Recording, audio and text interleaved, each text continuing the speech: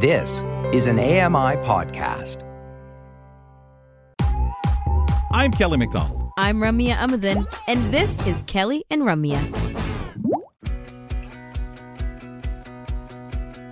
Live from the Accessible Media Studios, this is Kelly and Ramya. Entertainment, lifestyle, and great conversation. It's AMI's on-air community, and everyone's invited.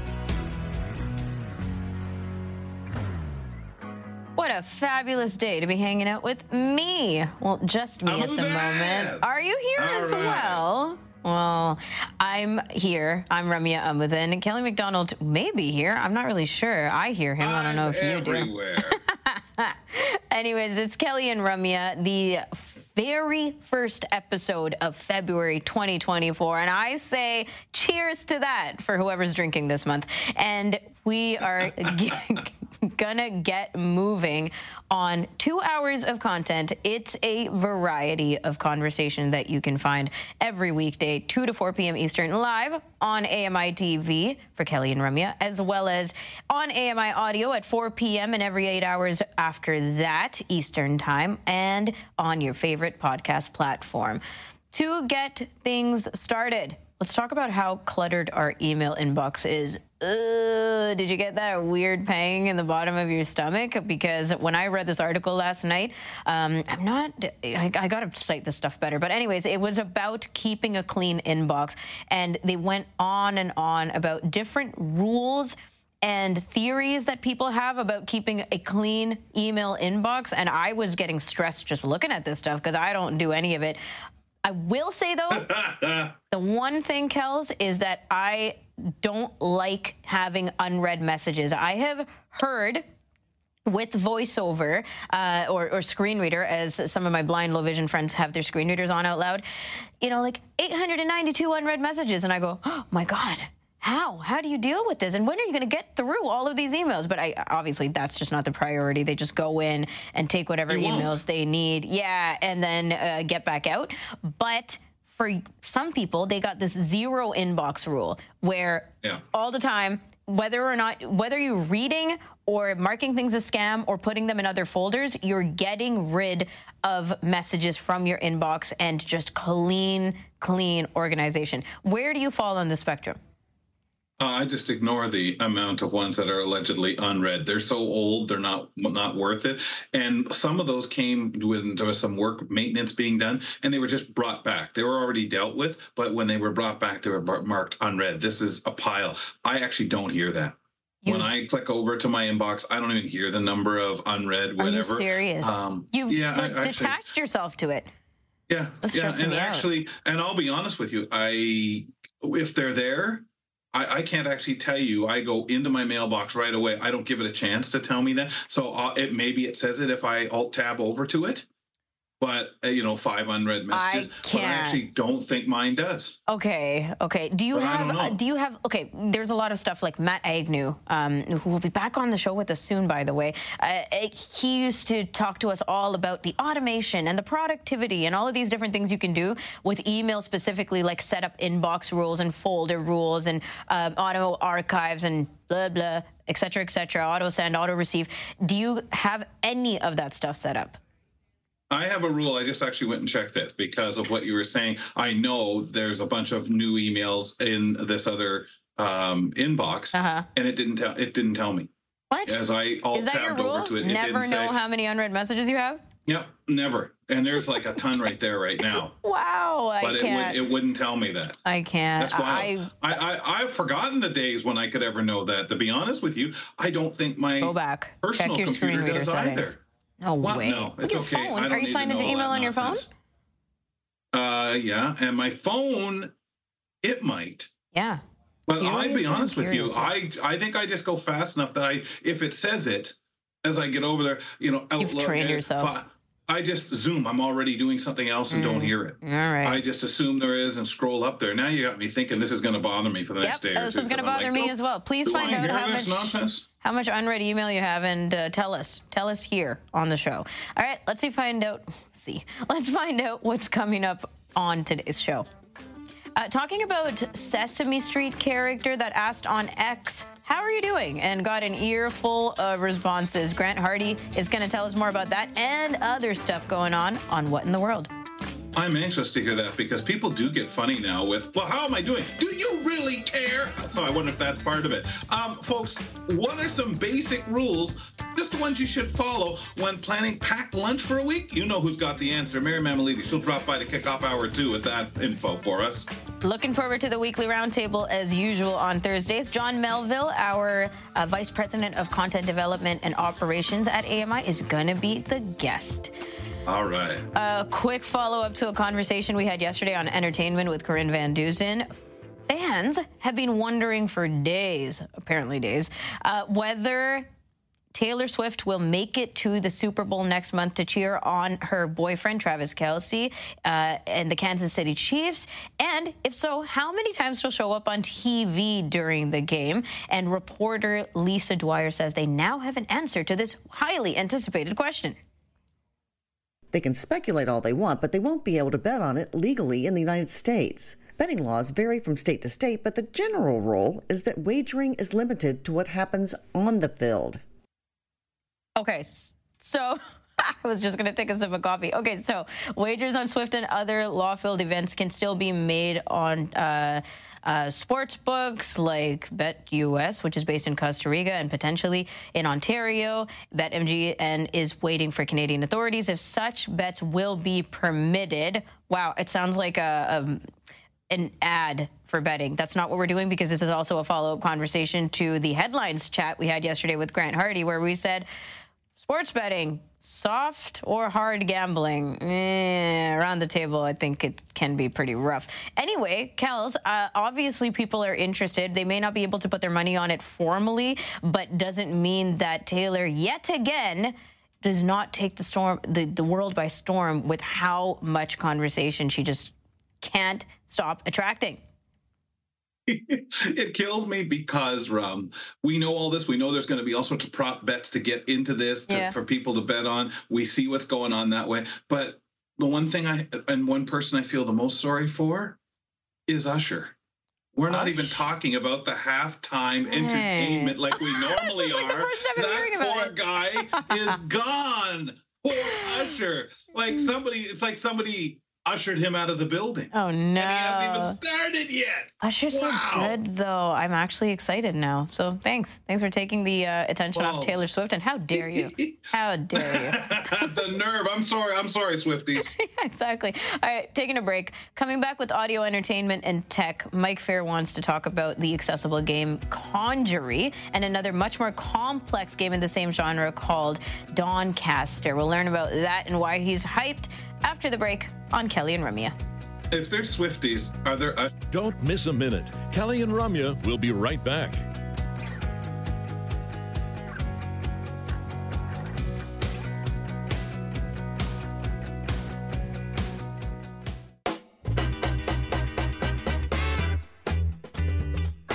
Welcome back. It's Kelly and Ramya on AMI TV, AMI Audio, and on your favorite podcast platform. Gotta say all three every single time, just in case you forget.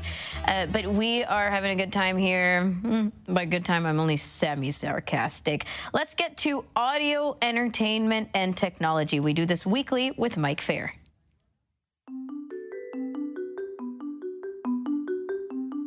Audio entertainment and accessible technology are increasingly important in our lives. I'm Mike Feir, here to help you make the most out of your devices. We'll share tech tips and product reviews. Plus, I'll steer you towards the best accessible games, audio dramas, and podcasts. We'll talk about it all here on Kelly and Ramya.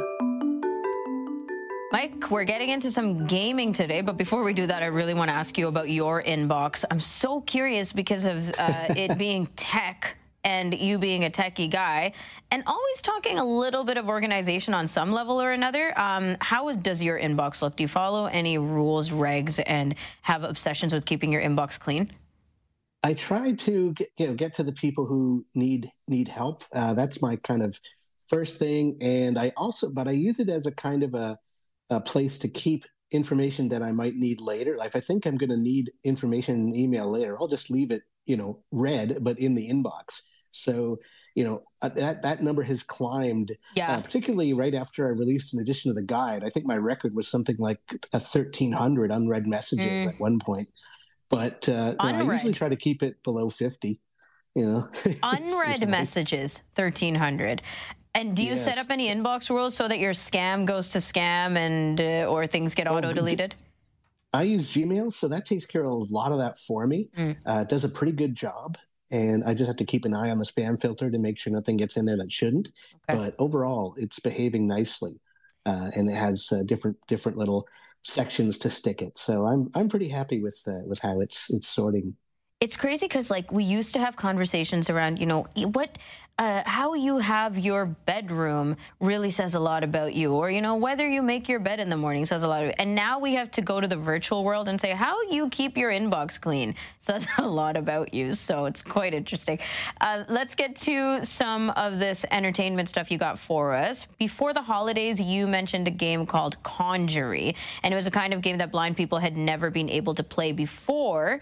This week, you're beginning a deep dive. I'm curious about what this deep dive will consist of, into Conjury and another more complex game in the same genre, and that one's called Dawncaster. So why were you especially excited, I guess starting with Dawncaster, when you found out that this one was going to be accessible for blind people using iPhones, iPads, iProducts?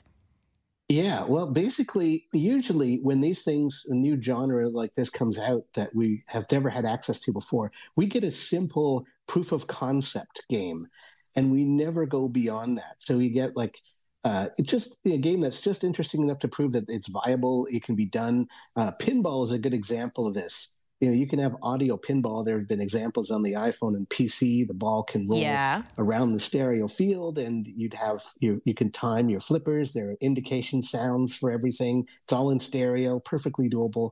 No one has taken that beyond a very simple level yet, and that's always frustrated me.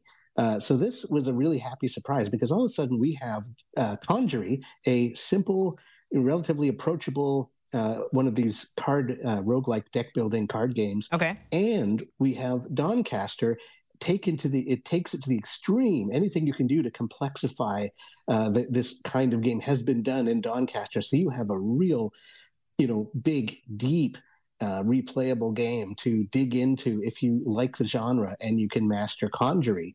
So yeah, it's we've never seen, and they were made accessible within like a month of each other. So that doesn't usually happen. It's very rare that something like that happens for blind people.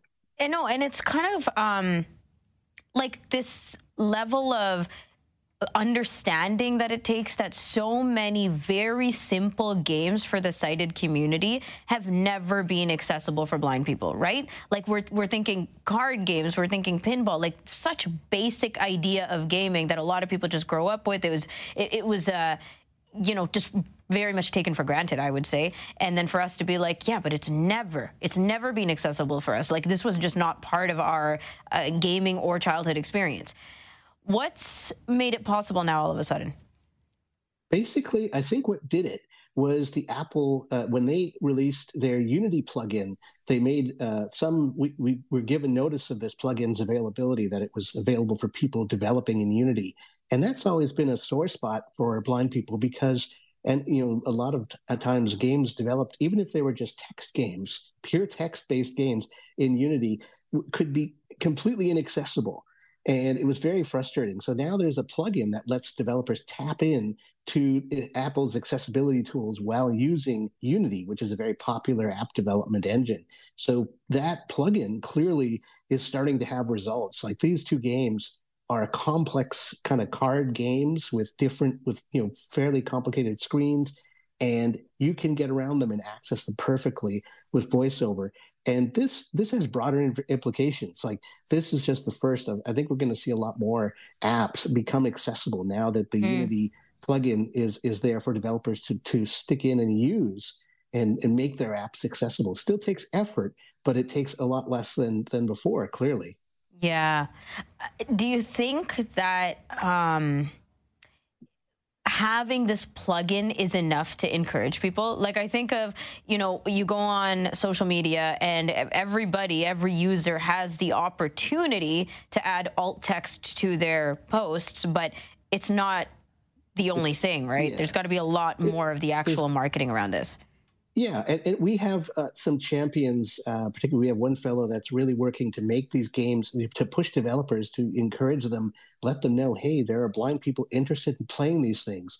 And before, it was just a simple, no, we can't. These developers, they're small. They didn't feel they had the time to put in the resources to make these things accessible. We never got anywhere. All of a sudden, we're getting somewhere. So something has clearly changed in this space, and that's the only factor I could think of that would lead to that, is this plugin. Yeah. Because now we're starting to get places. Yeah, exactly. Like now the door's actually open to try these things out and for the awareness of it. Okay, cool. So what is a roguelike deck building game? Yeah, so there are a couple parts of that. Roguelike is like a game called Rogue, which is an old game I used to have on an old computer, Eureka A4 as it happens. And it basically put you in a dungeon, and you'd go through, you were represented by an @ sign, and other symbols and letters represented monsters and things. And it would be a randomly generated dungeon every time. It would be a different dungeon that you'd play. And death was permanent. If you got killed, you had to start again. And this takes a lot of these tropes. It's basically, you never know what you're going to end up with these card games in terms of what you have available, how the zones are going to be laid out, which creatures you'll encounter. It's all randomized, but there are certain rules with these. It's not just pure luck. There's strategy, there's skill involved. And that is also a thing about roguelike games. So that's the roguelike. The deck builder is you're building a deck of cards that is basically attuned to your playstyle. You're trying to build the best deck you can to play the cards and get as far as you can in the game with the cards that you thoughtfully collect and perfect, so that no matter what gets drawn into your hand, you're ready to act with effectiveness. So that's basically what a deck builder is. Interesting. Okay, I had no idea about either of these two, so I'm very curious. And how do we interact with these games? So basically, when you're interacting with either game, it's the same kind of system. Both of them use, you flick left or right to go through your options with one finger. You double tap to choose an option, and you flick up and down to go between parts of the main screen. So if you have your player stats, you have stats and resources, gold, health. You can flick down, you get to your card hand. You can flick up and look at the enemies and what you're facing. Flick down to other areas. So it's very simple. You just flick up and down and left and right and double tap on what you want. It's that straightforward accessibility wise, but clearly a lot of thought has gone into and also reading out information. These things, the cards, if you wait, if you flick to something like a card and just wait, it'll read out the information on that card. And these cards are not regular playing cards. It's not like the Jack of Spades. It's this monster has this much energy and has this attack and can resist attacks from this or that weapon. Like, there are rules to these cards, and that's the thing. But it's like getting a Monopoly card, right? Each of them has a set of rules that and they all interact with each other. Yeah. I mean, it makes sense. Like these concepts around it making sense. I think that people are used to this physical gameplay or card gameplay, but I'm curious about continuing with the accessibility side of things and when it's made virtual. So how does Conjury set us up for the adventure side of things? So basically, you're in an enchanted forest. You've been chosen as the key bearer, and you can basically, the keys are different colors. There's like gold, silver, bronze, platinum, and they're different levels of difficulty, and that changes the stats, changes the cards you get. How it has a number of effects on the game to make it harder to win. You start with an 8-card deck, and you basically get a hand of about 5 cards, and you basically play these cards in the best combinations you can, finding synergies. Some cards work better with others, so you basically are going through, and there are 5 floors. So floors 1, 3, and 5 are battles, big monster battles, and floor 5 is a boss battle. And then floors 2 and 4, you get to choose between either a battle or sometimes there's an event. There's always a choice of 2 options. You have to pick one. So you have to do that on floors 2 and 4. And you just keep going all through these levels again and again. And if you survive, you get to keep the coins, the artifacts, the cards that you collect from your last run. So that's in a nutshell. It's almost like a classic video game situation. You just go until you and you run out of luck and get killed. So it's very it's very epic in that sense that nothing really kind of changes. You're just going to you're gaining artifacts, you're gaining resources, but not much story to worry about, not much sort of consequence. Right. So it's very kind of a simple kind of adventure. And battle heavy, right? How do you defeat multiple monsters during the same turn? I'm assuming this is context specifically for this game. Yeah, well, both games are kind of the same in that you use cards. So you're looking for synergies. So if I get a shield and it says this shield will double the damage of the weapon that you wield in your other hand, then, of course, you have 2 slots for equipment in Conjury, the left and right hand. You can wield in the left. You get to put the shield in. That costs you energy to play. But once it's in your hand, you don't have to keep spending energy. It'll just stay there until it's used. And you put the weapon in your right hand, and that weapon can do twice as much damage. All of a sudden, you can completely kill a monster every round. And you're facing usually multiple monsters at once. So that can really help you speed through it. And there are other cards that will give you other advantages. Some do damage to multiple monsters. Some boost the effectiveness of other cards. And so it's all about finding these combinations, trying to stack your deck in your favor so that you have the cards to deal with these appearing monsters as they come.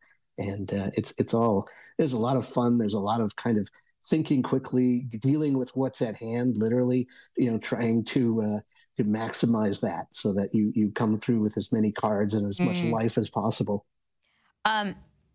Being a different character usually in games makes a difference. So how does it affect it in this game? Basically, different characters have different rules. So if you play on the first character, you have no special abilities and you get parry and jab cards for your first cards. And then you kill the monster, you get a weapon. All the weapons kind of behave as they do. So it's all about combining the cards, and you can buy artifacts if you have enough money. You can upgrade your weapons.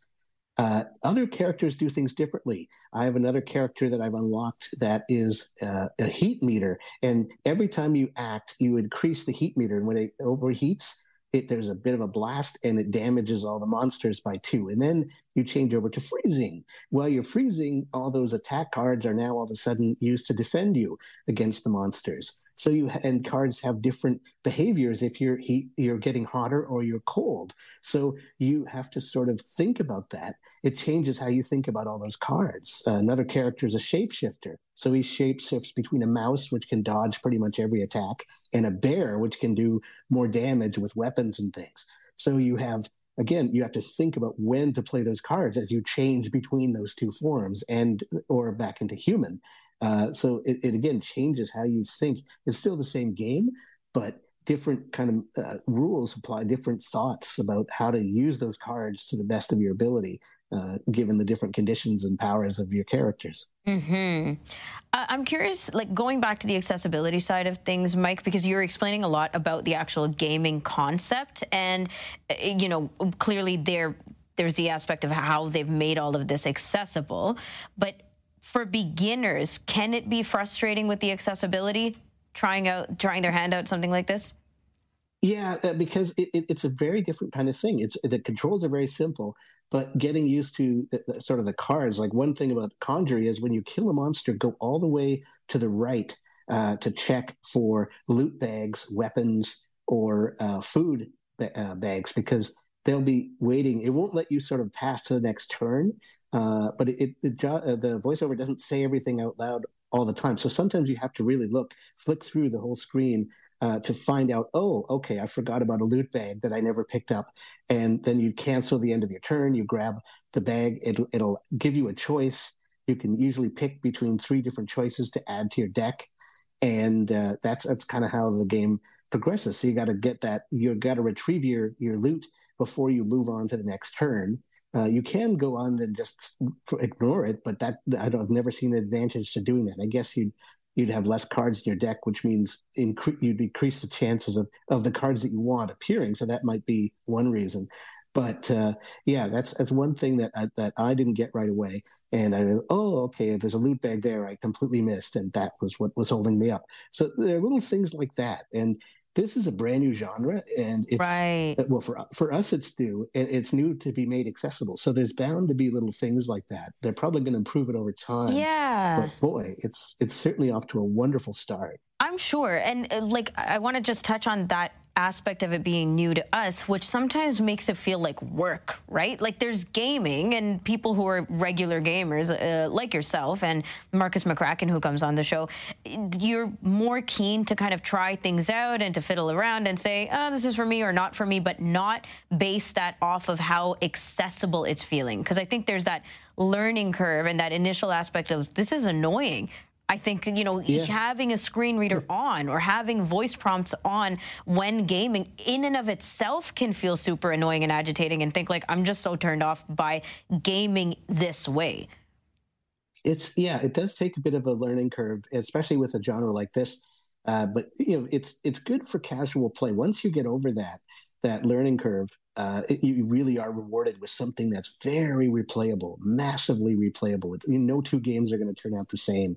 And that's a big reward in and of itself. If you've ever finished a big adventure game and wished it would never end, and then this will be different every time you play.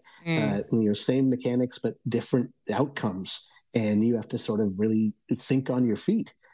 So it rewards. If you spend the time to learn the mechanics, you get very deeply rewarded. Like I will be playing, especially Dawncaster, both these games really, for years. Like there's 250 cards in Conjury, something on the order of 1,000 cards in Dawncaster.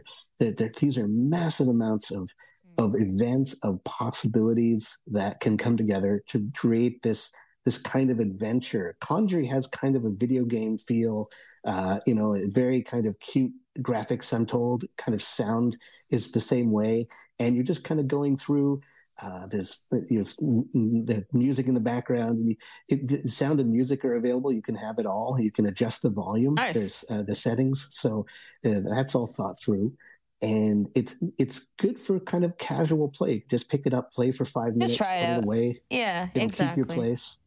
That's awesome, Mike. Well, boss fights sound really cool in Conjury as well. They're pretty special. We're not going to get into it, though, because we're going to wrap. But looks nice, and thank you for featuring not just both of these games, but just the accessibility and interest around this stuff. Thank you. Absolutely. We'll be back with more into Dawncaster in the next week. There you go.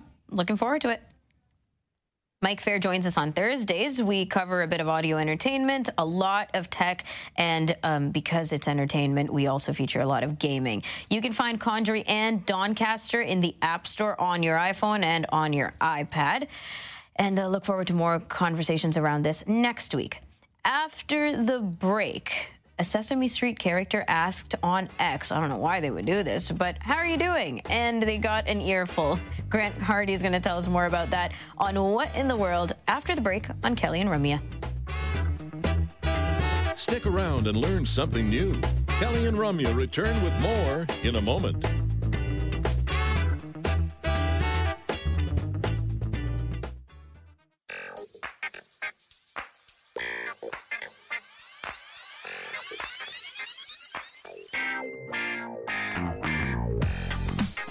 You're still tuned in to Kelly and Ramya. Hope you were here for the first little bit of the show. We got a lot of conversation going about accessible gaming with Mike Feir. You can always revisit content on your podcast platform as well by searching for Kelly and Ramya.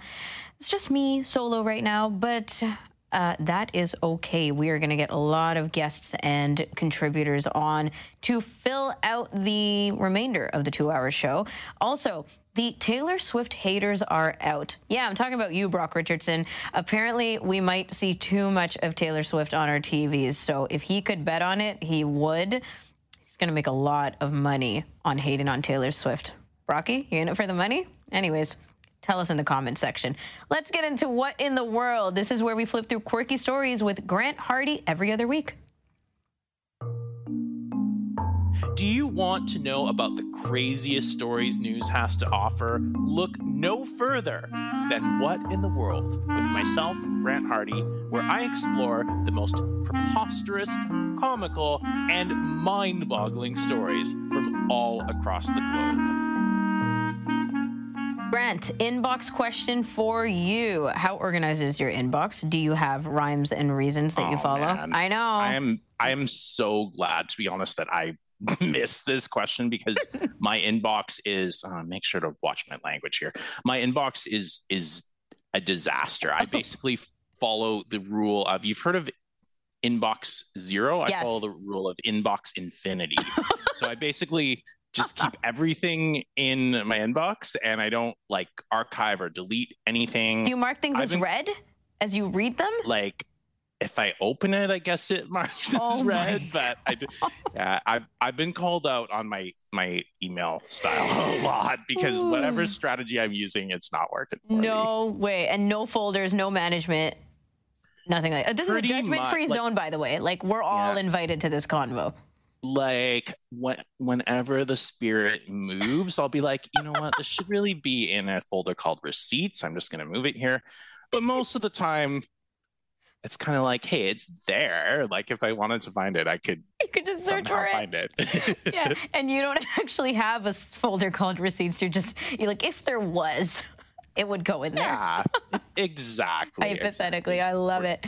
Does this go in receipts? Does this go in banking? Oh, I don't know. I'm just going to put in one of them. It may or may not be even real. Yeah. Awesome. Okay, that's What in the World. What else do you have for What in the World?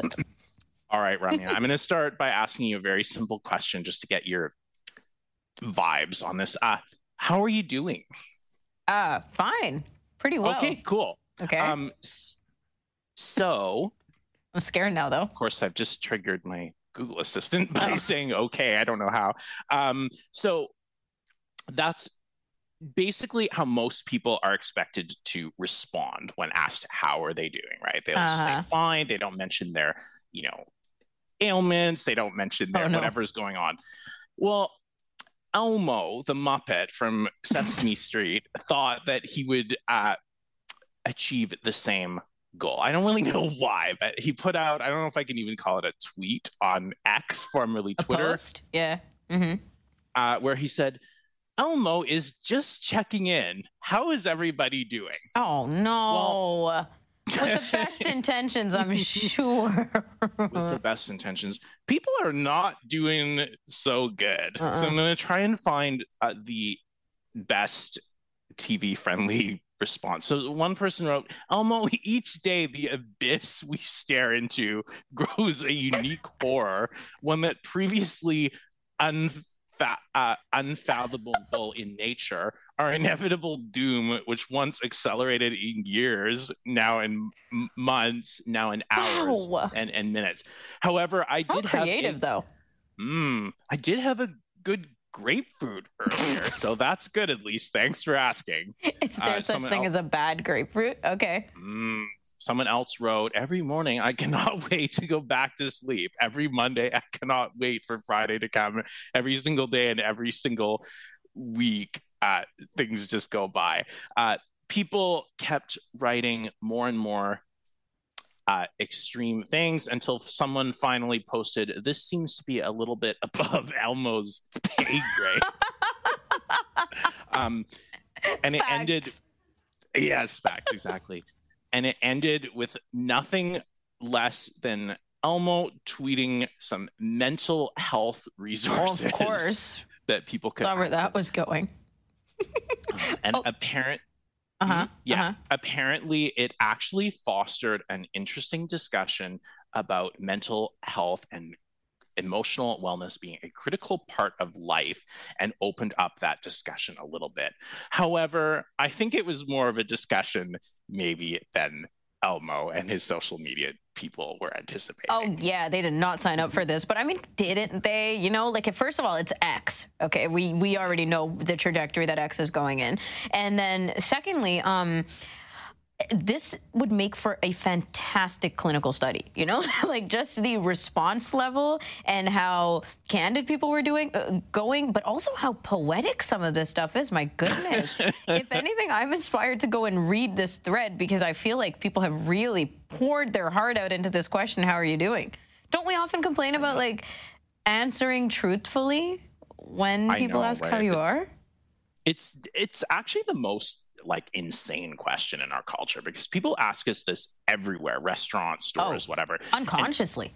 Yeah. Mm-hmm. And the correct response is good, pretty good. Yeah. You know, because you also don't want to sound too overly happy, right? Right. Like, I'm great. Yeah. Best day ever. And the other person's like not. They're not on that vibe. Yeah. Exactly. So good. How are you? Pretty good. Yeah. Yeah. All right. How do we search this up though?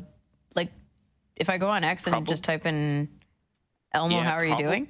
Probably literally Google like Elmo asking people how they're doing. Okay. And it'll come up. There were links to the thread in the article that I found.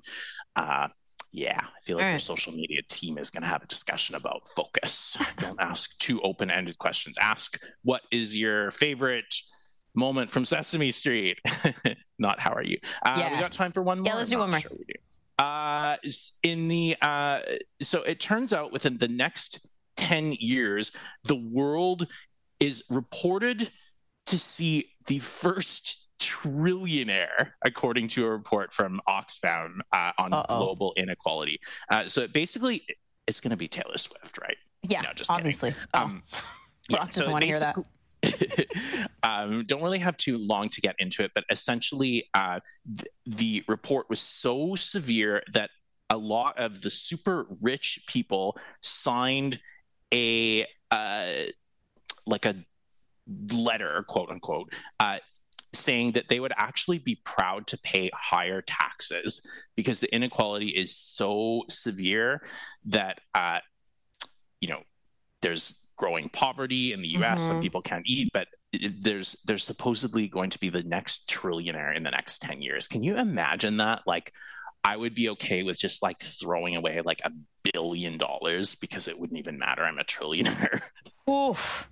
Yeah, it's rough, right? Like, I know on a non-serious level, this is going to spin a whole bunch of debate, but on a serious level, yeah, we're honestly, like, I think collectively at the point where when we look at people who are just brilliantly rich, filthy rich, no matter if they work hard or not, we're like, screw capitalism. Like, it's gotten so bad because on the other end of the spectrum, there are too many people who are just not living life in a fair or just way.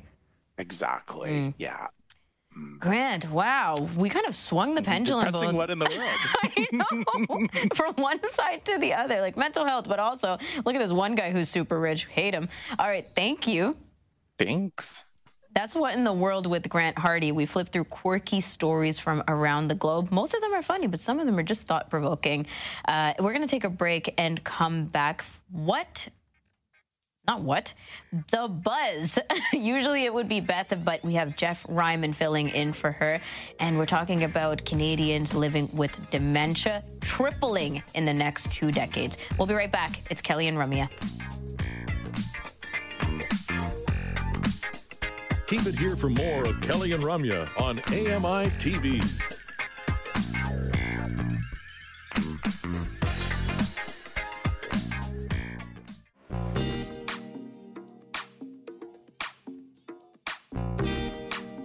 Welcome back. Sorry, I was just sending a quick text to Brock Richardson. He's trying to take it all back, by the way. Can you imagine? He's trying to take back that he isn't hating on Taylor Swift. He's like, no, I love her. I just don't want her on my TV. But I think we all remember the fateful day when he followed her name with the word yuck. Yep, it still sits with us, Brocky. We don't forget that easily. We're back to Kelly and Ramya on AMI Audio, AMI TV, and your favorite podcast platform, of course. Grant Hardy is going to be stepping in for a little bit as we have lost Kelly altogether. No problem. The show must go on. And speaking of which, on Wednesdays, Thursdays, and Fridays, we have The Buzz. And this is to kind of cap off the first hour of the show. Beth, who usually fills in, she's filling in for Bill. Bill Shackleton is off.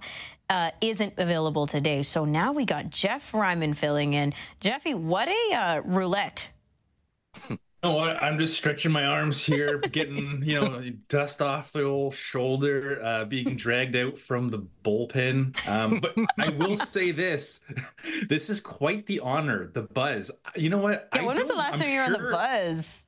I'm sure I have filled in once upon a time, but I don't think long. Ever since we've transitioned to TV land, I don't think I've filled in for Bill. I don't think so. And I don't even know if I filled in on Kelly and Company when we were just on audio. I'm sure I have been a part of discussions, but I don't think I've ever led. So, this is quite the honor filling in for Bill and for Beth. Like, this is pretty cool. Yeah, it is. And what was I going to say? I think that, like, with the amount of filling in and back and forthing we have going on with contributors on the show, or at least within our team, we should, for fun, just not tell people who's going to be filling in and then just come on and be surprised.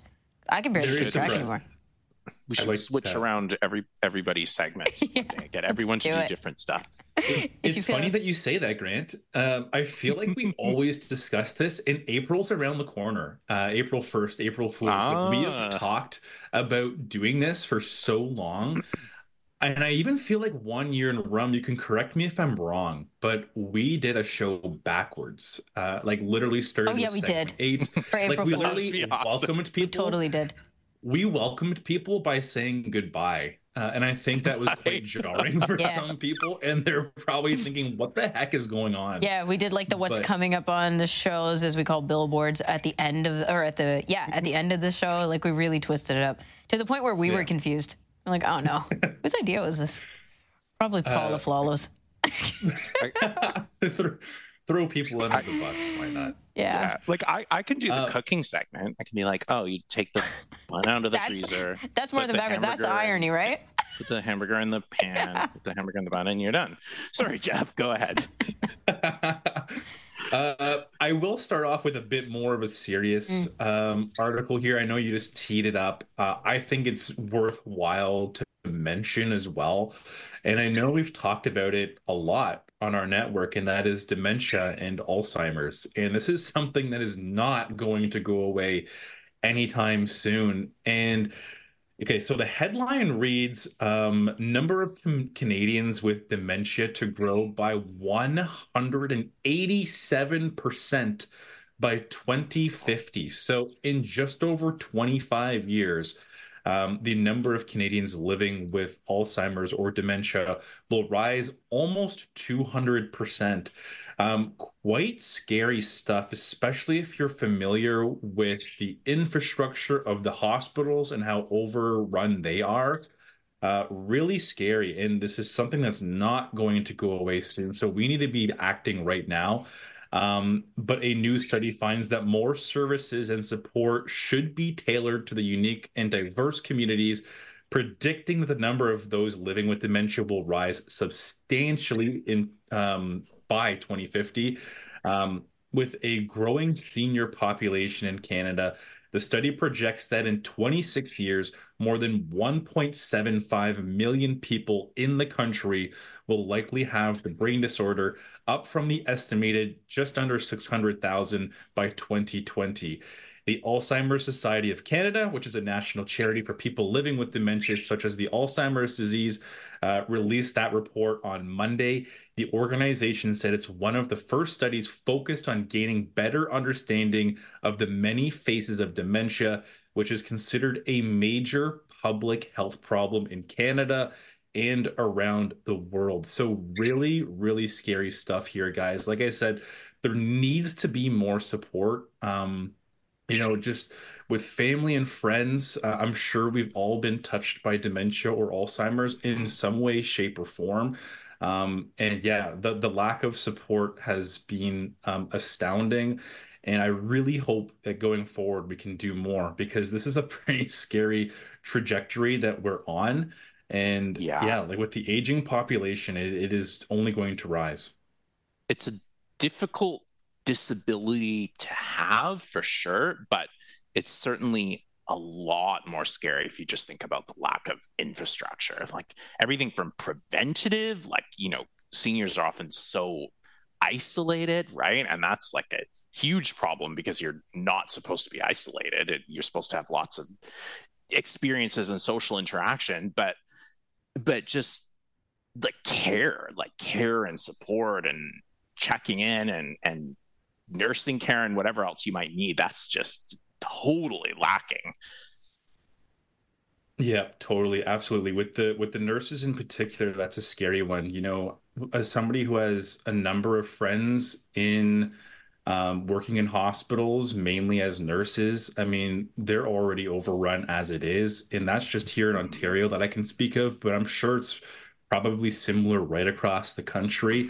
That's something that needs to change.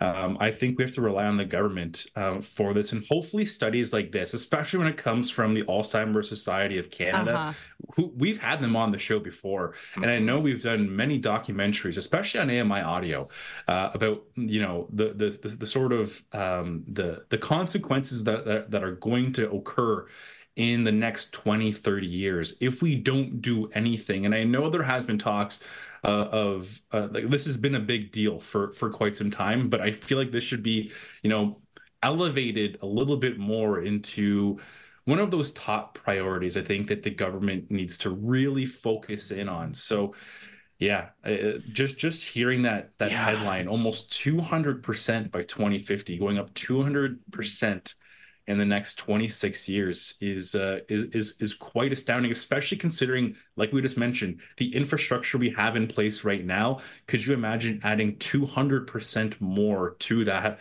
It's quite scary. That's a lot. That's all I can say.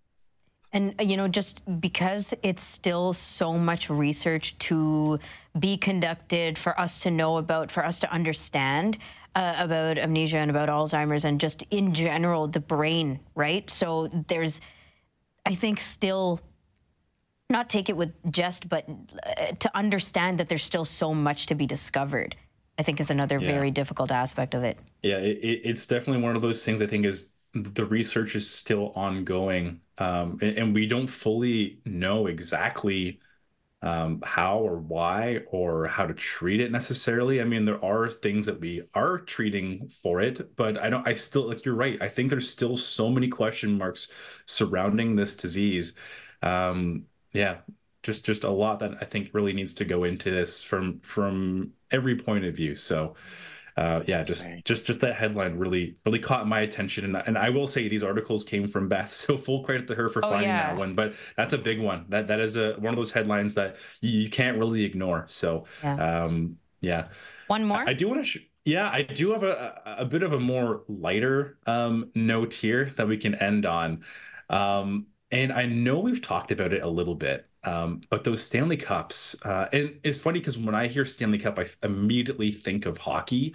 But it's those tumblers that people are just gobbling up. Like, the consumers out there are just going nuts for these things. The Stanley Quencher, the 40-ounce cup with the straw, it retails for, I think, around $60 or so. People are just going crazy for these things. We're talking, just for a quick description, we're talking about the tall cups with the lids and the hole for the straw, right? That's right. As if you're getting like a McDonald's drink, but, made of like actual plastic or something. And there's a handle on it too. Some of them have handles. Oh, I see. Okay. So, there's I've seen that. Sorry. They're a big craze right now, man. Like all these things, like the Yeti as well. Like everybody's just going nuts for this. But for some reason, these Stanley Cups are really the talk of the town. And two Target workers say that they were fired. This is obviously in the States because Target is no longer in Canada, I believe. But they were fired for allegedly just buying one. They didn't steal it. They just bought one. And apparently that goes against Target's policy, which is just really outrageous. I don't know. Maybe there's a reason behind that. Maybe that they can just sort of cut the line and sort of take one as it's been shipped. Maybe that's for the reason why Target. But interesting. To be fired for purchasing, like they paid out of their own money for these, and they got fired for it. And also, just one step further, earlier this week, a 23-year-old woman was arrested for allegedly stealing 65 of those Stanley Cups, with that being worth, get this, 65 of those are worth $3,300 American. Whoa. So there is a pretty pricey price tag on that. But yeah, it just goes to show how much people are willing to pay, literally, for this. Some lady got arrested for it, and some people got fired from their jobs. So I've never had one. I'm not a huge fan of them. I'm kind of enticed to try one. But then I've busted them like completely open by dropping them on the floor, water everywhere, just absolute mess. Yeah, that's the thing. That's the thing. Or you lose the straw, or the lid cracks, or some of them are like doubled, something. so you get the inside layer and then something between that and the outside, kind of like a snow globe effect where there's sparkles or whatever in there. And oh man, that's made a big mess in my house too. I don't know. Yeah, this is a big market. Grant, would you use something like this? They're worth so much. I feel like I'd have to sell it. I mean, yeah, maybe some of them are worth so much. Yeah, I guess used, probably not so much. I don't know. I've never actually seen this, so I can't really picture what it would look like. But now I kind of want to get my hands on it. Yeah. Yeah. I mean, they are good if you want to keep your drink like icy cold for like, I think they say it for like 24 hours. So keep it nice and cold. You don't want same bugs thing in your drink because of open cups. Ugh. That's a fair point. Yeah, seriously. That's why I got my first one. Or something. Yep. Yeah. Jeffy, we gotta go. Thanks, man. All right. Later, guys. Buzz. Cheers. Wednesdays, Thursdays, Friday to cap the first hour of Kelly and Rumya. Jeff Ryman filling in for Beth Deer, filling in for Bill Shackleton. Next hour includes the weekly roundtable. John Melville, Vice President of Content Development and Operations at AMI, is joining us for that. Also, we're talking about the second anniversary of the war in Ukraine. We're speaking with Petro Schturyn from the Ukrainian Canadian Congress, Toronto branch, about that. But up next, we're talking about packing some lunches and how to do it well with Mary Mammoliti of Kitchen Confession. Stick around. It's Kelly and Rumya. Keep it here for more of Kelly and Rumya on AMI TV.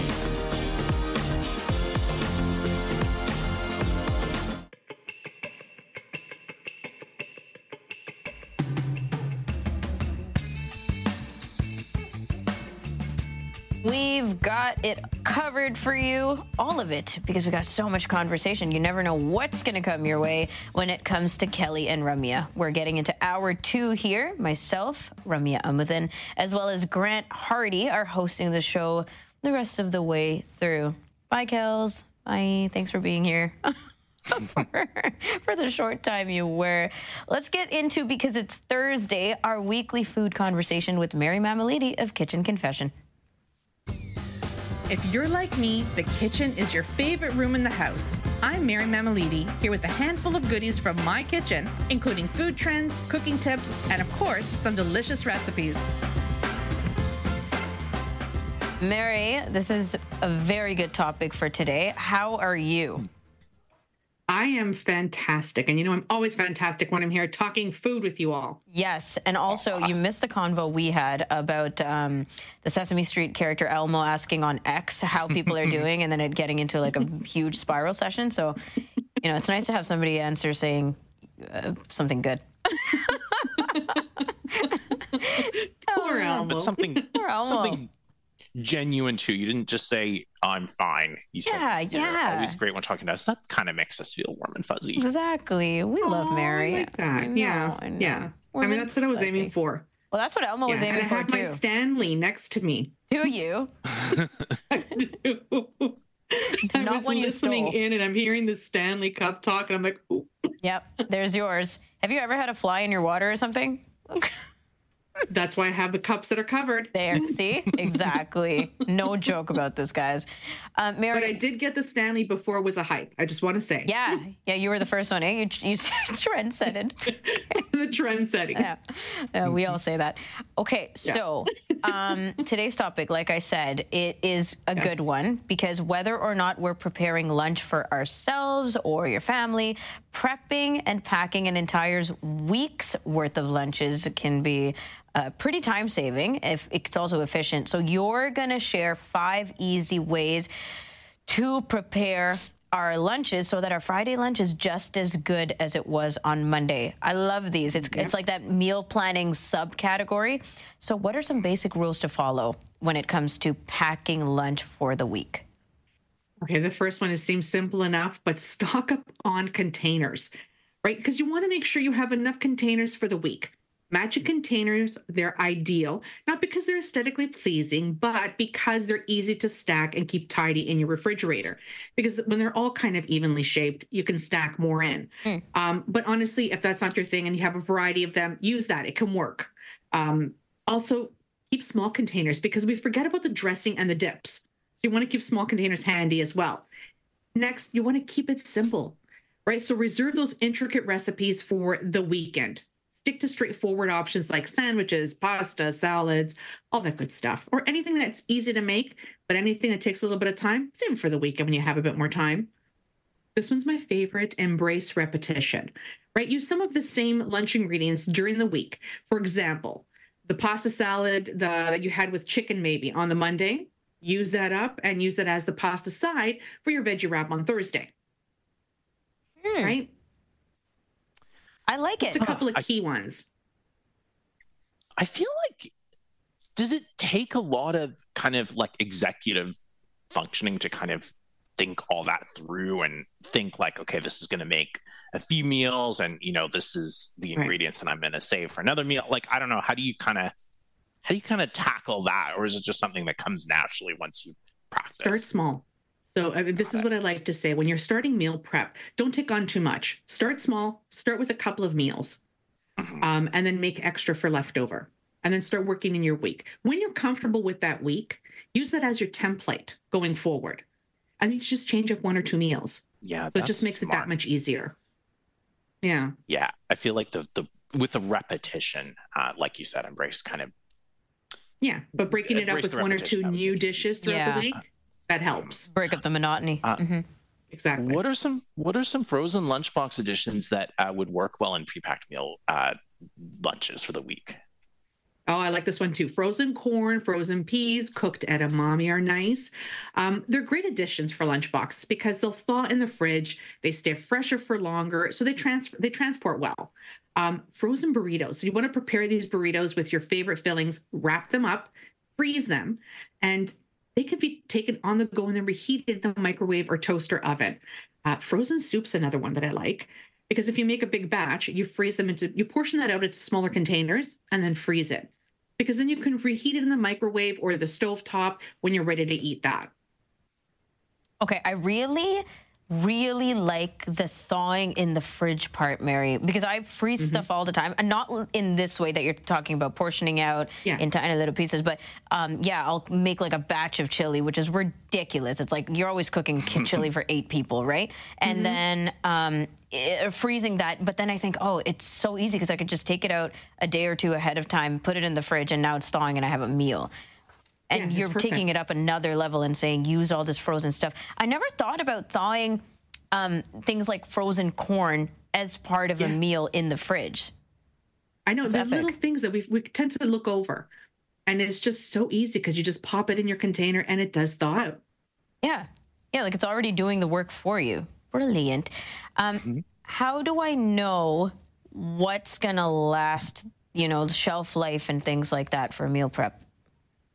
Now, this was a question that all of us have had, at least at one point. I know I did when I was first starting off with meal prepping, and I was always worried that by day 3, oh, can I still eat this? Yeah. But surprising, there are ways that you can extend the life, and I'll let you know what you can, or what the shelf life is of some of these. So when they're stored correctly, refrigerated as needed, they can typically last a while, and they're ranked like this. So cooking proteins like chicken or tofu. So these are safe to eat within 3 to 4 days when they're properly stored. And when you have this little checklist, it'll make your planning much easier because then you'll know when to put what meal, what day. Yep, true. Pasta salads, right? So they're best consumed within 3 to 4 days. So that falls under the protein category as well. And you put those in your 3 to 4 day category, depending on the ingredients or the dressings that you're using. Fresh fruits and vegetables, example like cut fruits or fruit salads, sandwiches and wraps, they're typically best consumed within a few days to a week. So those can last a little longer, so all week long. And when I'm saying a week, we're saying 5 days here. Okay, yeah. I just want to make that clear. Leftovers. So leftover dishes, they can typically last 3 to 5 days. 3 to 5 days in the refrigerator, or freeze them. Yep. Because it extends the storage of them as well. I do that all the time. Same. Mason jar salads. So this one here, they can stay fresh for up to a week when the ingredients are layered correctly. So make sure when you are layering these little jars, you layer them up with the dressing at the bottom, and then maybe something a little more like broccoli or maybe some cherry tomatoes on top, and then start layering from there. Soups and stews. These can last in the refrigerator for up to 4 to 5 days, but then they can be frozen, right? So you get longer storage out of it, like we were talking about the chili. Yogurt and dairy-based items. Most yogurts, they have a shelf life of about 1 to 2 weeks, right? But it depends on the brand and the type of yogurt, but typically 1 to 2 weeks, so you can carry that along for 2 weeks. Yeah. Frozen burritos and pre-made freezer meals. These can be stored in the refrigerator for several months, up to 2 to 3 months. And then there's frozen fruit. Keep that in the refrigerator. That can go up to a year if you want. Yeah, thank goodness, because I want smoothies in the summer, but not in the winter. Go, Grant. Sorry. Yeah. Oh, no worries. Yeah, I always wonder because there's some foods, like vegetables, where when they go bad, they just get all kind of soggy and, smelly, and it's really easy to tell. But then other things like meats and some dairy as well, it's not as obvious when they are not cooked. Necessarily safe to eat. So you really do have to pay attention to those timelines. Yeah. Yeah. Yeah, I'm like better frozen than sorry. I'm the same. Throw everything in the freezer. Seems like a good philosophy. What are some other shortcuts that you can use to keep meal prep really stress-free and simple? Feel free to lean on convenience when you need it. So this is key. So example, like pre-made items, like rotisserie chicken, or maybe you've got a favorite brand of pre-marinated ribs or chicken that makes dinner honestly a breeze. Or you're a fan of those like prepackaged salad kits. Love them. They're great for a quick and easy, tasty lunch. Premium prices though. My goodness. They really are. Oof. Yeah, they really are. But if you're in a pinch and you need that, buy one, split it up into 2 lunches. You can also keep some frozen stir-fry veggies on hand. I like this one because they're easy to toss into any weeknight dinner as well as a lunch. I really like it. There's just a lot more options now, and especially considering food waste, right? Always the context of food waste is there. Absolutely. To think this way, to obviously make things easier for ourselves and convenient, but also think like the less that we have to throw out. What are some ways to avoid soggy sandwiches or salads? Because I've been thinking this the entire time as you're saying 4 to 5 days. I'm like, really? A 5-day sandwich though? Yeah. You know what I wanted to add though? And just before we move on, because I actually invested in a food saver. A food saver? A food saver, which vacuum seals your food. So if you have leftover items, you put them in this food saver. It can be a little pricey depending on which one you buy. The prices vary. But it was one of my favorite investments because I use it all the time. I don't want anything to go to waste. So I just, I seal that up and pop it into the freezer. Okay. So it's like a big container, basically? Is that how it works? It's basically a bag. And you put the food into the bag and you place it into this sealing device and it vacuum seals everything for you. Can you reuse the bags? Or you got to throw it out? I haven't tried it, but I can't see why not. Okay. Yeah, if it'll re-vacuum seal, that's sick. Yeah. Okay, cool. Okay, now for soggy sandwiches, salad, we don't want that. No one wants that, right? Pack wet things separately. So chicken salad sandwiches, I love them. They're so good. They're delicious, especially when they're made fresh. But the last thing we want is that soggy sandwich midweek. So pack the chicken salad and the bread in their own separate compartments, right? Or own separate containers if you have that. Keep them separate. I mean, it works the same way for salad dressings. Keep the mayo for sandwiches in their own containers. This way you can enjoy that delicious lunch Monday all the way through Friday without any sogginess. Love it. Mary, these are such good tips. We got 5 pro tips from you, and appreciated all of them. Well, thank you guys. It was so much fun. Oh, real quick, you want to tell us about Dish with Mary airing tonight? Absolutely. Okay, tonight, 9 a.m. Eastern Standard. This week's episode, I'm traveling to St. John, New Brunswick. We're meeting up with Chef Jordan of Steamer's Lobster Company. So she takes us on a lobster boat. She travels to my kitchen for a delicious seafood extravaganza.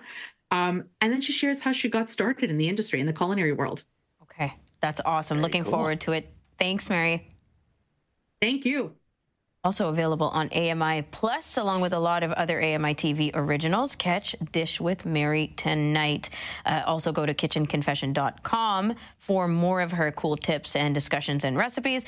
And if you're on podcasts anyways, may as well subscribe to Kitchen Confession, the podcast. We're going to take a break and come back to talk about the situations going on in Ukraine, of course. We're approaching the somber second anniversary of the war. So we'll be speaking with Petro Schturyn, president of the Ukrainian Canadian Congress, the Toronto branch of Out of Plan rally in Toronto. That's happening later this month. We'll find out more about that initiative on Kelly and Ramya. Don't go away. There's more great conversation with Kelly and Ramya right around the corner.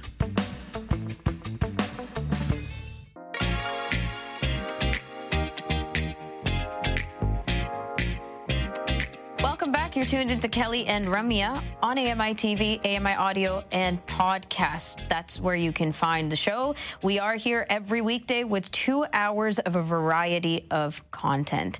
I'm Ramya Amadin with Grant Hardy, and we're going to be talking about something somber, something very familiar, of course. If you're paying attention at all to anything ever in the news, we are, remembering and understanding the war on Ukraine.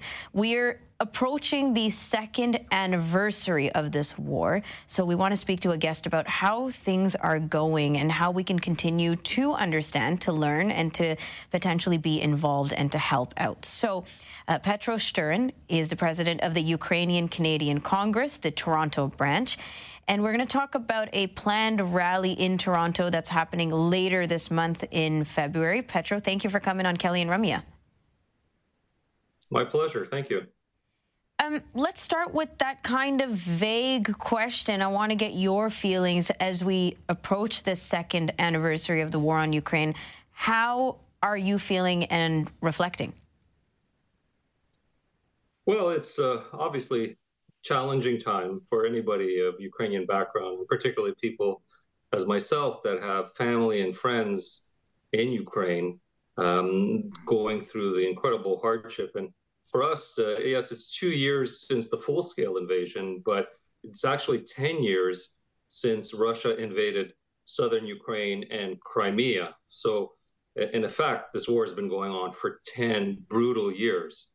But that said, we're ever hopeful that Ukraine continues to fight a great fight, resists, and they actually have no choice but to win and push back Russia to the borders that were recognized 10 years ago. Can you give us a little bit of perspective on just, we all hear about it. It's far from home for a lot of us, but actually having family and friends who are facing that reality, like, how does it just sort of feel? Like, how do you kind of get through the day, if you know what I mean?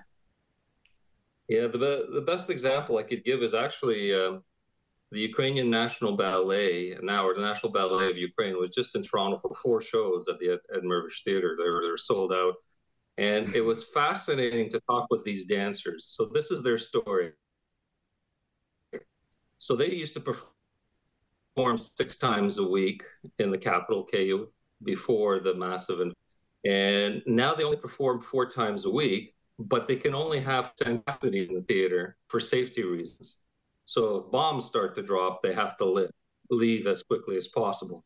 And I asked them, I said, how do you know, it may seem almost harder for you here because you don't understand that air raids happen virtually every day, but we continue, we carry on. We provide those cons, a moment of respite for Ukrainians to go and see the ballet, to go see a show news, but at the same time, they're ever mindful that when an air raid happens, they told me the children, where are they? Are they in a safe place? So it's horrific, but at the same time, are incredibly resilient people that are basically showing the world that how to stand up to a bully and to a dictator and to a country that wants to completely wipe you off from the face of the earth. Yeah, that's absolutely the word I was going to use, is like just resilience. Like, it's amazing how on the one hand there would just be this constant like fear, you know, serious disruption to your lives, but on the other hand, it's like you still go see the ballet and, you know, you try and make life go on and build the best life possible under the circumstances. That's really an interesting part of, I guess, just being human.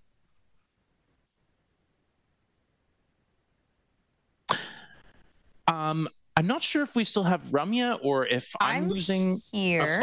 You're sorry. Absolutely right. There you go. Sorry, we're just having some audio troubles with you, Petro. Yeah, I think.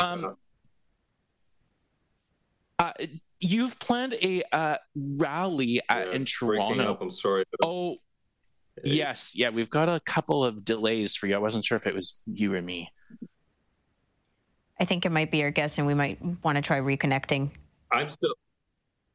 I'm still here. I just wonder if it's just not my my wife, but I see that I have a Wi-Fi connection. So yeah.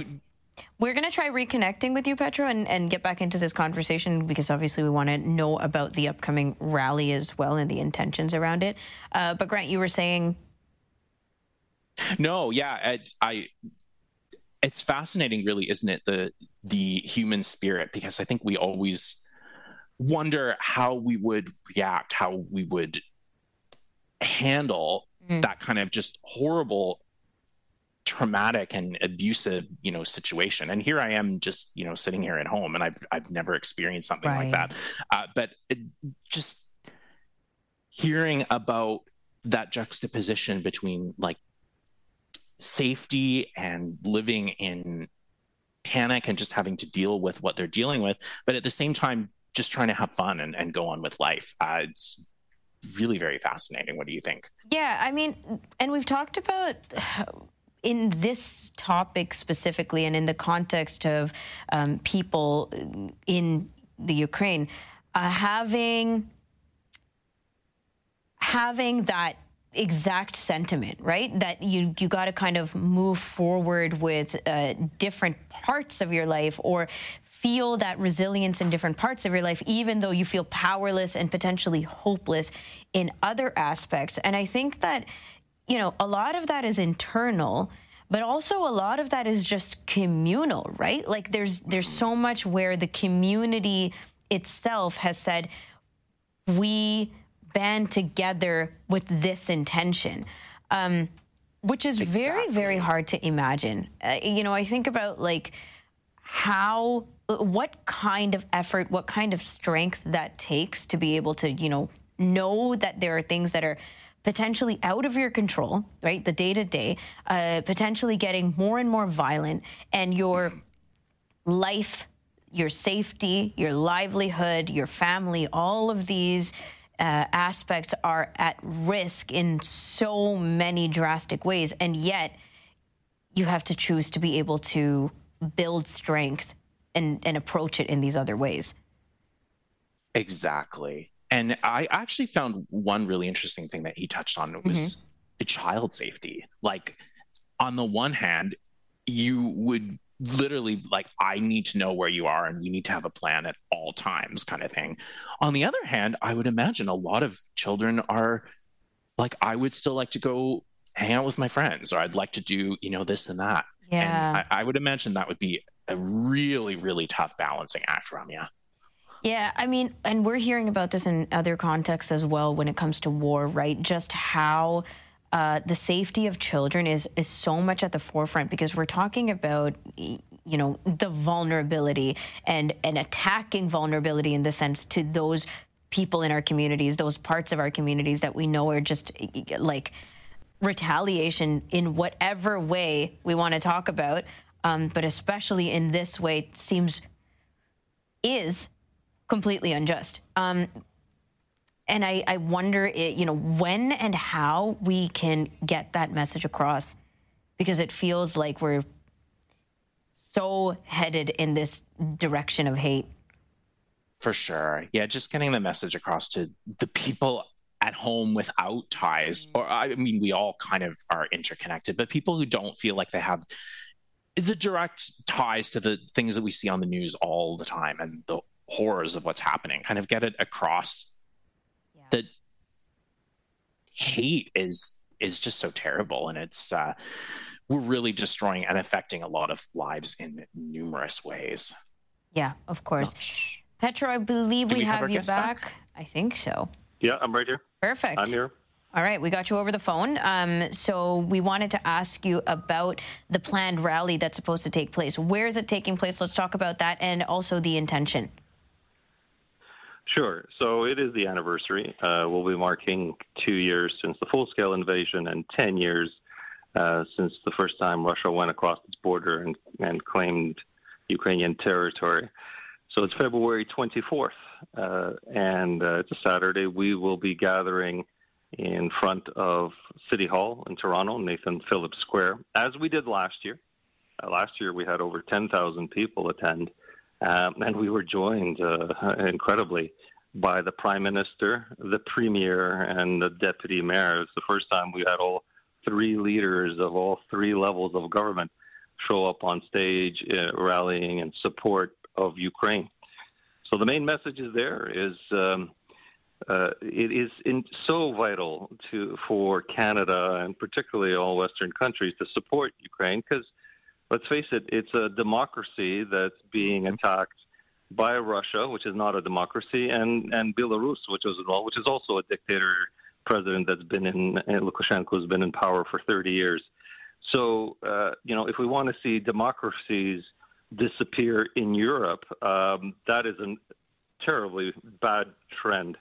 And so here's Ukraine on the forefront, and all we ask is for Canadians to continue to support, and at the same time turn to their politicians and say, yeah, this is a good thing.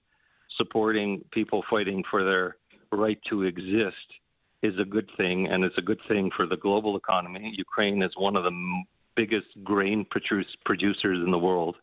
If Ukraine is wiped off, you could look towards higher bread and food prices, because, again, Ukraine is one of the world's major exporters, so the Russians are using that as a weapon. They've been blowing up grain silos. They tried to embargo all the ships leaving the ports. Ukraine has figured out a way to get around that, thankfully. They sank another Russian boat today that was going to go and blow up some things. So it affects us all in the end. I mean, if Europe is involved in a war, where does it end? And we know Russia's history. They've never stopped. They've never stopped at one border. At one point, Poland and all of Eastern Europe was under Russian state control in the Soviet Union. Do we want that again? Do we want millions of other people being affected by that? So why not stop it there at a minimal cost? And eventually, if Ukraine wins, then we'll hopefully could look to a moment for regime change in Russia, and maybe democracy can finally come to that country, and the world would be much better off for it. Petro, tell us one more time where people can go to support, because obviously this cause is not only important, not only was it important when it first started to come into our awareness, but we're getting to different phases of the intentions around importance and supporting. Sure. Well, the main one is we have a foundation called the Canada-Ukraine Foundation. So it's basically cufoundation.ca. Mm-hmm. This foundation is a registered Canadian charity, and it has been providing aid at all levels in Ukraine, and as well for displaced persons that have come to Canada. Canada has issued over 1 million visas. They're only temporary work visas for 3 years, and about 200,000 people have come to Canada to seek refuge. Certainly, if you're living in towns on the front lines, that's not a place you want to stay. So many have come to Canada and have needed support. We know how expensive it is to live in most parts of Canada. So that's been a challenge. But at the same time, providing food and medical aid and support for Ukrainians in Ukraine, that's important. I mean, there's still over 35 million people. It's 40 million, they believe, before the full invasion. But there's 35 million. This is basically the population of Canada. It's not a small country. It's one of the larger countries in Europe. Now, can you imagine if 20 million of them were forced to flee because Russia took over? That's what they do. Can you imagine 20 million people trying to flee and go into Europe, into Canada, just to get away from that tyranny? It's so much easier just to support this. It's the effect as if the U.S. came in and invaded and took 20% of Canada and the whole southern border. How would we deal with it? But let's not forget one other thing. I always tell people, and I tell when I'm interviewing, I tell reporters, is we think we're so far away. But has anybody ever looked north of Canada, and you look on the other side of the Arctic Circle, we share the largest border with any other country in the world with Russia. Yeah. Russia is there. We have 4 time zones there. They're right there, and they've already indicated they believe Alaska is still theirs, and they've said that the mineral rights for the North should be theirs. So one day we could be facing off against Russia in the North if they continue to do things as they want. And we know there's an awful lot of mineral wealth in the Arctic, anything from oil to diamonds to other minerals. We could be facing them down one day if they're not stopped. Well, you can have as many democratic laws as you want, right? But what really matters more is your neighbors and how they interact with you. Exactly. You're absolutely right. There's always something to fight about. Petro, thank you so much for highlighting the rally and reminding us, of course, to keep our attention and focus on this issue at hand. And I really appreciate you coming on the show for it. Thank you very much. February 24th, 3 p.m. Thank you for your support. Thank you. Thank you. We were speaking with Petro Schturyn, president of the Ukrainian Canadian Congress, the Toronto branch, and we were highlighting this planned rally in Toronto that is later in February. After the break, we are going to our weekly roundtable, run without Kelly McDonald, but we will have the conversations that he had planned and laid out for us. We'll be right back.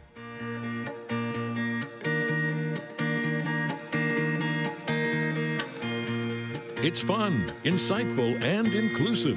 Kelly and Ramya return in a minute.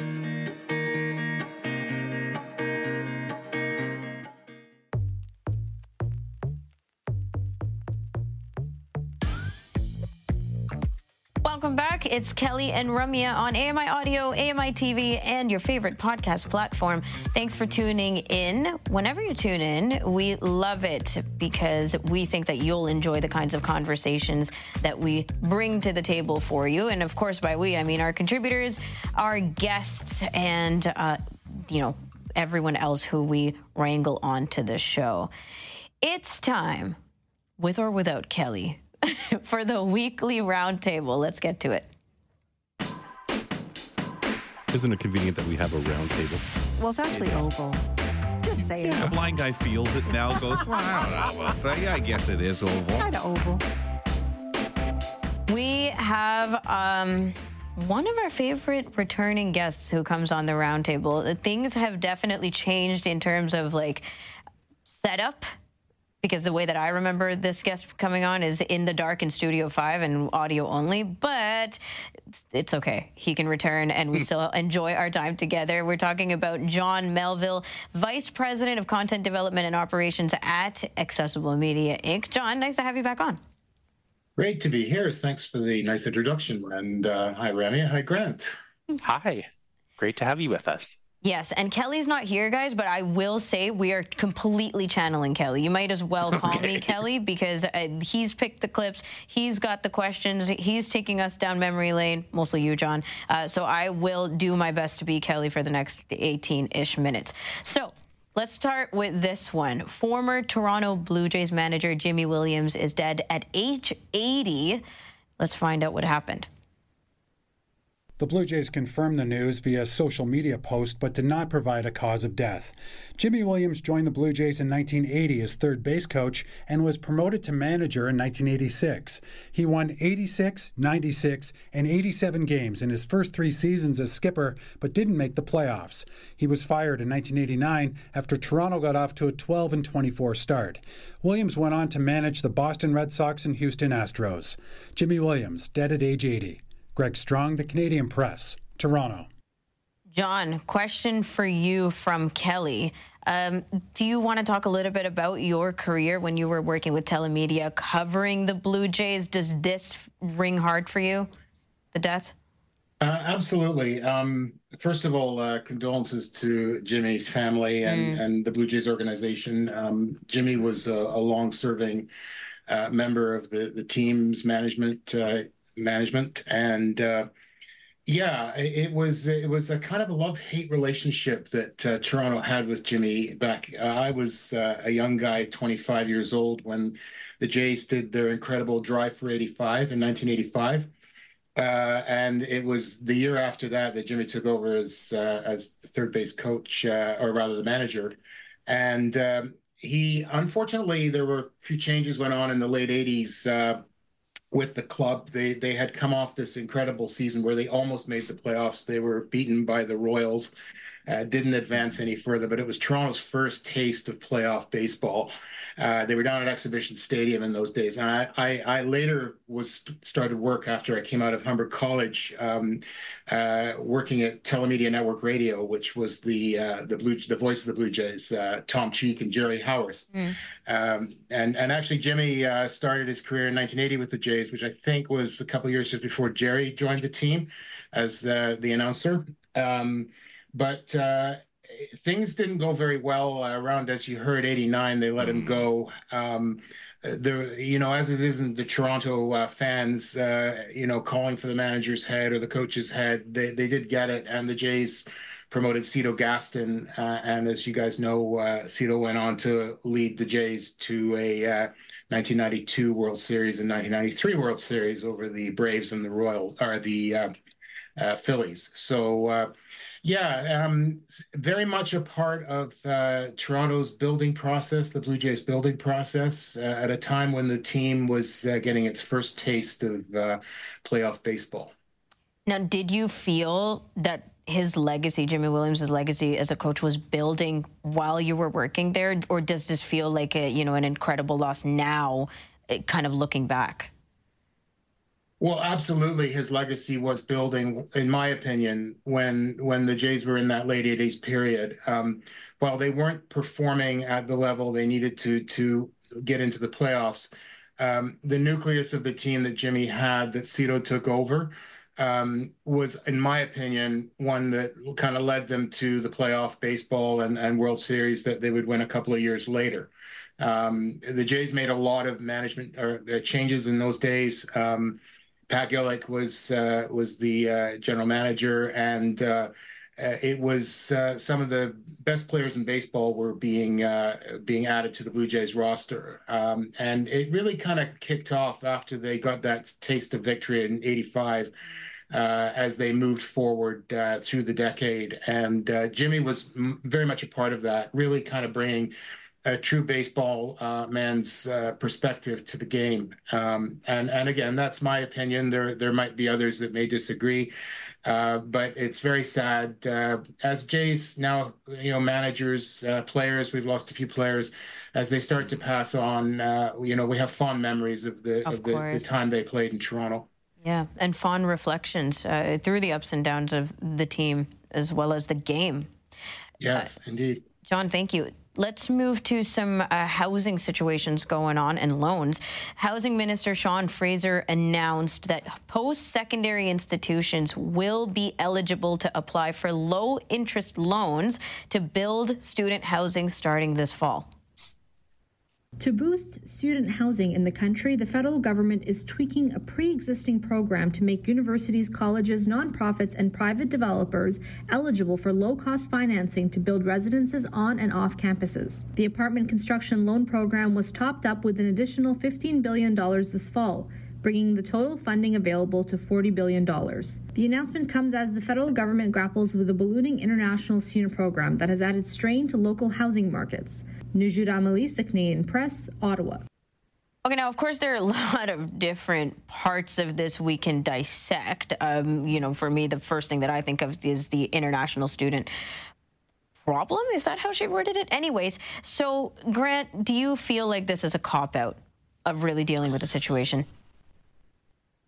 Yeah, I don't know. I mean, it's one of those things where anything is better than nothing, right? But housing is just such an unsolved riddle here, and especially for students, because at least where I went to school, at the time, I don't know if they would actually be able to sustain this now, but first year international students were guaranteed housing. Right. And then after that, nobody was guaranteed any housing, so they would just have to kind of set out on their own. And a lot of people ended up living in not only expensive, but also just plain dangerous or illegal situations where you would, chop up a basement into like 4 different suites or something and try and cram as many people in as you could. It's just crazy. And I don't think that the solution is just to reduce international students necessarily. We need to build and build and build. So, yeah, I don't know. It's something. I'm just not sure it's enough. Yeah, it's interesting the way that we point fingers, right? Like, you can tell that we're at this point of friction around housing altogether across Canada in so many different ways.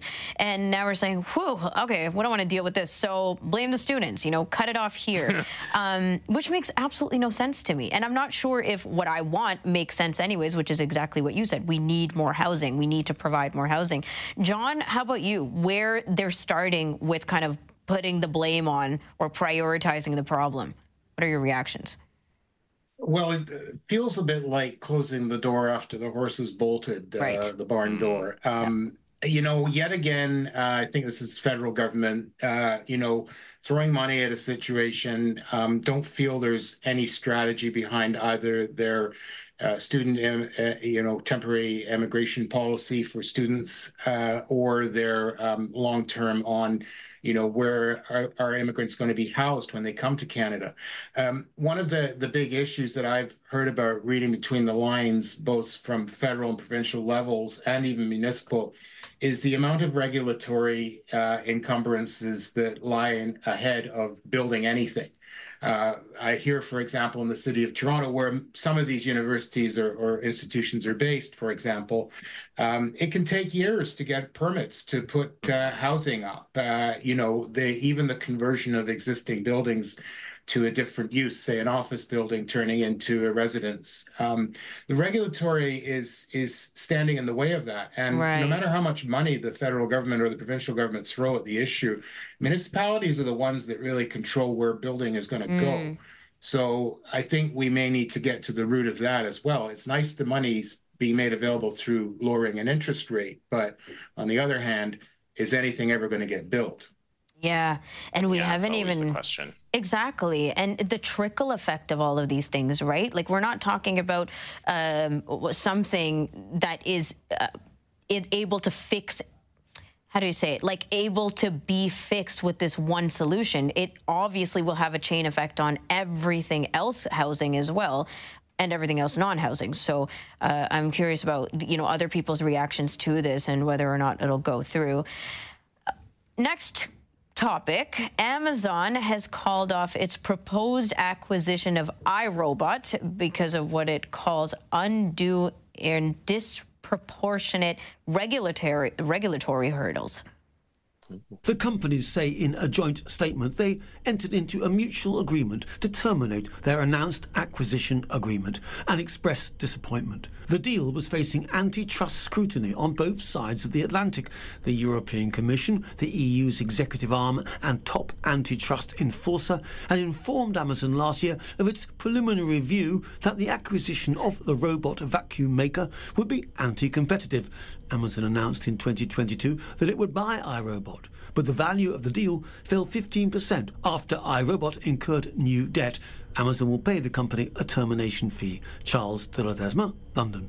Now, we can talk about the seriousness or the regulations around this if you guys so choose, or we can go with Kelly's question, which is, what would you want made into a robot if you had the opportunity and power to do so? So, Grant, your choice. Oh, that's a tough one. I mean, from an antitrust perspective, I don't know that antitrust has ever made a lot of sense to me in terms of what they go with and what not, because there are just some things that I think are clearly uncompetitive. But then a robot vacuum? I don't love companies buying other companies, but I don't know that I see it as necessarily the most anti-competitive thing in the world. Curious, John, about your thoughts on this. I'm going to take Kelly's question. Okay. Because it jumped right into my mind as soon as you said it, Ramya. I would want a robot that can help me in the kitchen cooking, particularly cutting things, because I'm fearful with knives, particularly things like when you want to chop mushrooms and carrots, or scrape carrots, or particularly onions. You got to get right over them, right? And it's like everything's stinging you. So I think, if you had it could be, doesn't have to be big, it doesn't have to be a humanoid size, but it could be, like by the side of the cutting board, something like that. I think that would be a great application. And I can't really.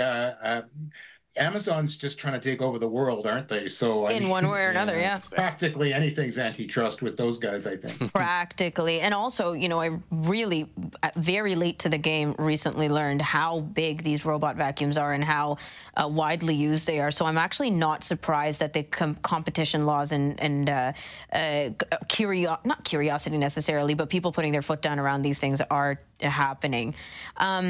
Around us. And also, John, there are gadgets out there that cut for you, but I guess you want it fully automated?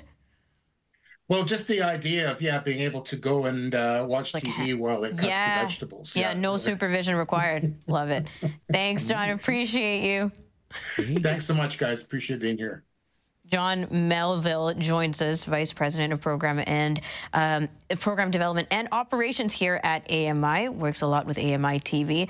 Grant, thank you for your opinions as well. Always love having you on the roundtable and with any conversation. Taking a break. Coming back to wrap up the show with you. Going to tell you about some myths around the kitchen. Thanks, John, for bringing that up. And we're going to tell you what's coming up on Now with Dave Brown tomorrow, the morning show. We'll be right back. We'll be back with more of Kelly and Ramya after this short break.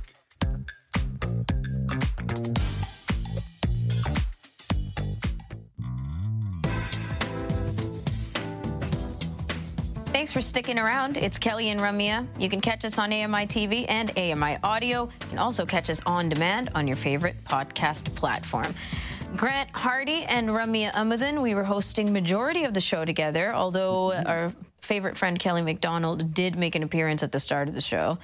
And then he just got out of here, left us to channel him for the roundtable, and it was a lot of fun. So shout out to him. It was a lot of fun. Yeah. Shout out to a lot of the behind-the-scenes help and support that's been going on with today's show. We are going to tell you what's coming up on Now with Dave Brown tomorrow morning. You can check them out 9 a.m. Eastern Time on AMI TV live every weekday. And on the Friday edition of the show, they've got the Friday news panel with journalist Michelle McQuigg, Joeita Gupta, host of The Pulse. They're going to discuss with Dave some of the notable stories of the week, including the fallout from the ongoing Hockey Canada scandal. There's a lot to discuss there, always. London police have charged 5 players of Canada's 2018 World Junior team for an alleged sexual assault. They're also going to be discussing the ramifications of the charges around that. I guess that's not also, that is part of that story. Laura Bain will have the entertainment report for us. Greg David from AMI's marketing department will discuss more about the all-access comedy special. Wow, they're bookending that conversation because we chatted about that on Monday. February 9th is when you can mark your calendars for when that comes out on AMI Plus, by the way. Okay, Grant, it's time to get to our closing moment. I've been waiting to share this stuff with you guys all day, all right? These are 7 food myths that you should not be believing.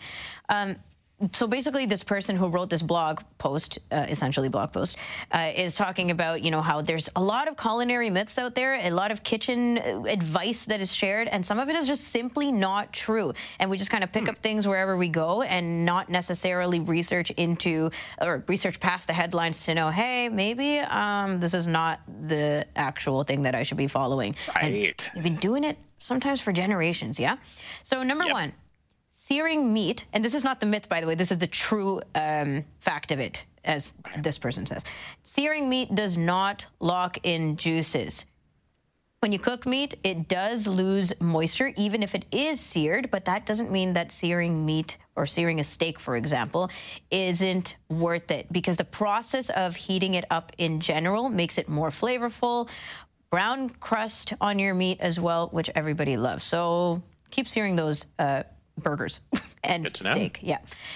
You can use soap to clean your cast iron skillet. This is a huge controversy in the culinary world.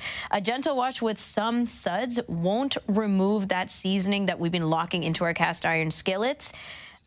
You can, you know, you have the seasoning adhere to the skillets, and that is going to stay because it's such a thick layer. It's not going to get removed by the soap. Cool. Mary has brought this up on the show as well, so I think that she'll get a kick out of knowing that one. Adding olive oil to your pasta water. Heard about how it's supposed to prevent your noodles from sticking? Well, they say it's not helpful because number one, oil and water do not mix. So if you want to prevent your noodles from sticking, make sure you cook al dente and stir that dry pasta frequently after adding it to the pot. Also, if you're eating cookie dough raw and you think, oh, it doesn't have eggs in it, so it's all right, it's all good, they're saying it's still bad for you because of raw flour. It's a common cause of food poisoning. It's listed as one of the CDC's most common sources of foodborne illness. Quickly, cheddar cheese is not naturally orange. If you're choosing between white and orange at the grocery store, you're literally choosing between artificial flavoring or paprika dyed flavoring and not just like the natural color of the cheese. Ooh, that's interesting. That was the most cruel childhood lesson I learned, is you cannot eat the cookie dough no matter how good it tastes. I know. How dare they? I'll take my poison. On Fridays, thank you. I enjoyed finding them. On tomorrow's edition of Kelly and Ramya, Friday at 2 p.m. Eastern, we're going to have our app update with John Beeler talking about a new AI tool about delivery markups. On the chatty bookshelf, Ryan Hui tells us about the Story Graph, which is being described as a cataloging app for readers. I can't wait to trash Uber Eats and DoorDash and skip the dishes tomorrow on the show. I cannot. Thanks, Grant. Catch us tomorrow, 2 p.m. Eastern on AMI TV. Kelly and Ramya.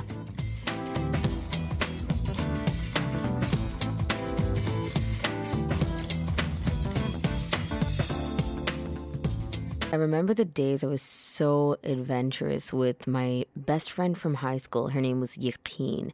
And Yakin and I would basically, this is what we'd do. Back before we knew the TTC as well as we did, back before it was just second nature to know what stations were on what lines and where you were headed, we would just get on the train, engage in conversation, and just out of the blue, out of nowhere, with no reason at all, say, we're getting off here. And we just get off at a station and go exploring. And it was so fun. We'd end up doing these things on just like the random days, random times of the year. And one day, we didn't even realize till later, it was Friday the 13th. We had gotten off at a station. It turned out that we were exploring around the U of T downtown campus. So University of Toronto, That's near Museum Station, right? You can tell how much of this stuck. Clearly, geography is my thing. So anyway, it was fabulous because that place is an absolute castle. It is gorgeous. There's so much beautiful architecture. The place is surrounded by grass, and it's just down in the middle of freaking downtown where you don't expect the aesthetics to be as they are. And we loved it. The cobblestone, we took so many pictures. At one point, near the beginning, we didn't even know where the hell we were. And that it was even U of T. Like, it was out of our recognition at that point. And, so we started to kind of realize these things as we went. And it was just such a memorable time. And I don't know what jogged my memory of this sentiment that we used to hang out this way, but I think maybe because as an adult we don't do as much this way in the form of random spontaneous exploration and just getting lost for the sake of getting lost. And maybe it was that conversation around risky play and being okay with the scabs and injuries and not knowing what's going to happen to you when you take part in these things. But it is lovely to do it. And you feel a little delinquent and a little rebellious for having done so. I'm Margaret Shepard of the AMI podcast, Tripping on Air. Every month, my co-host Alex Hajar and I spill the tea on what it's really like to live with MS. Watch Tripping on Air on YouTube or download wherever you get your pods.